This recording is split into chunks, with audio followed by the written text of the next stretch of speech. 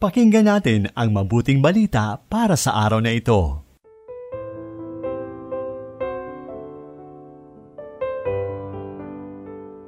Mapagpalang araw ng Martes, kapanalig.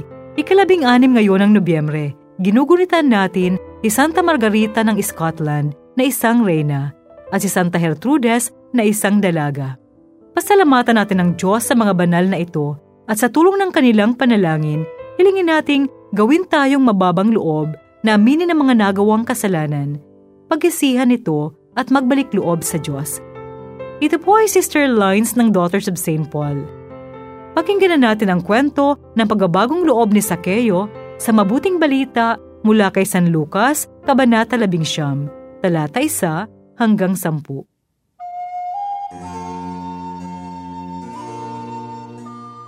Pumasok si Jesus sa Jericho at dumaan sa siyudad, at may isang taong nagangalang Sakeo.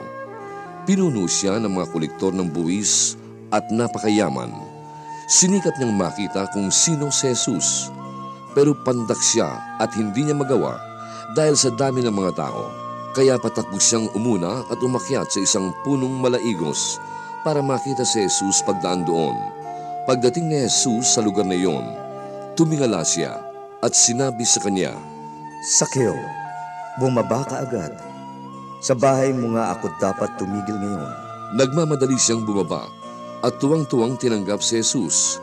Inireklamo naman sa isa't isa ng lahat ng nakakita rito. Sa bahay ng isang lalaking makasalanan siya nakituloy. Ngunit tumayo si Sakeo at sinabi sa Panginoon, Panginoon, ibibigay ko sa mga dukha ang kalahati ng aking mga ari-arian.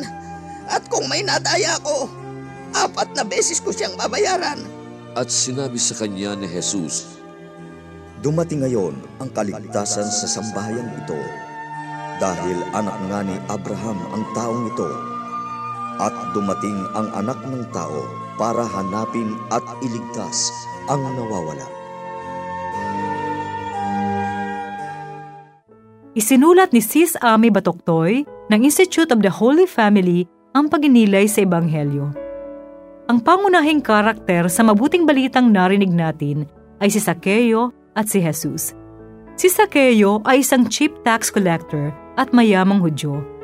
Bilang pinuno ng mga maniningil ng buwis, alam natin na marumi ang kanyang trabaho. Dahil ang kanyang kayamanan ay nanggagaling sa ipinapatong na komisyon sa mga taxes na kinukolekta. Kaya mababa ang pagtingin sa kanya ng kapwa niya mga Hudyo na ipinapahiwatig ng kanyang pagiging pandak. Kaya nang pumasok si Jesus sa kanilang lugar sa Jericho, patakbong nagpauna si Sakeo at umakyat sa punong sikamoro upang makita si Jesus na magdaraan. Ang tagpong ito ang naging daan sa pagbabago ng buhay ni Sakeo.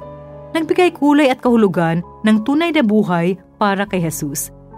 Natanto niya na ang tunay na kayamanan ay wala sa material at makamundong kasiyahan. Wala sa posisyon sa pamahalaan. Ang tunay na kayamanan ay kay Jesus lamang matatagpuan. At ito hindi kayang tumbasan ng kahit anong material na yaman. Manalangin tayo. O Diyos sa mga makapangyarihan, pagkalooban mo po kami ng kababaang loob na mapag-isihan ang aming mga kasalanan, katulad ni Sakeo. Amen.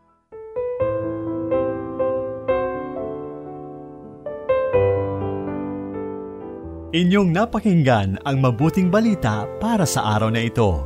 Hatid sa inyo ng Paulines Radio.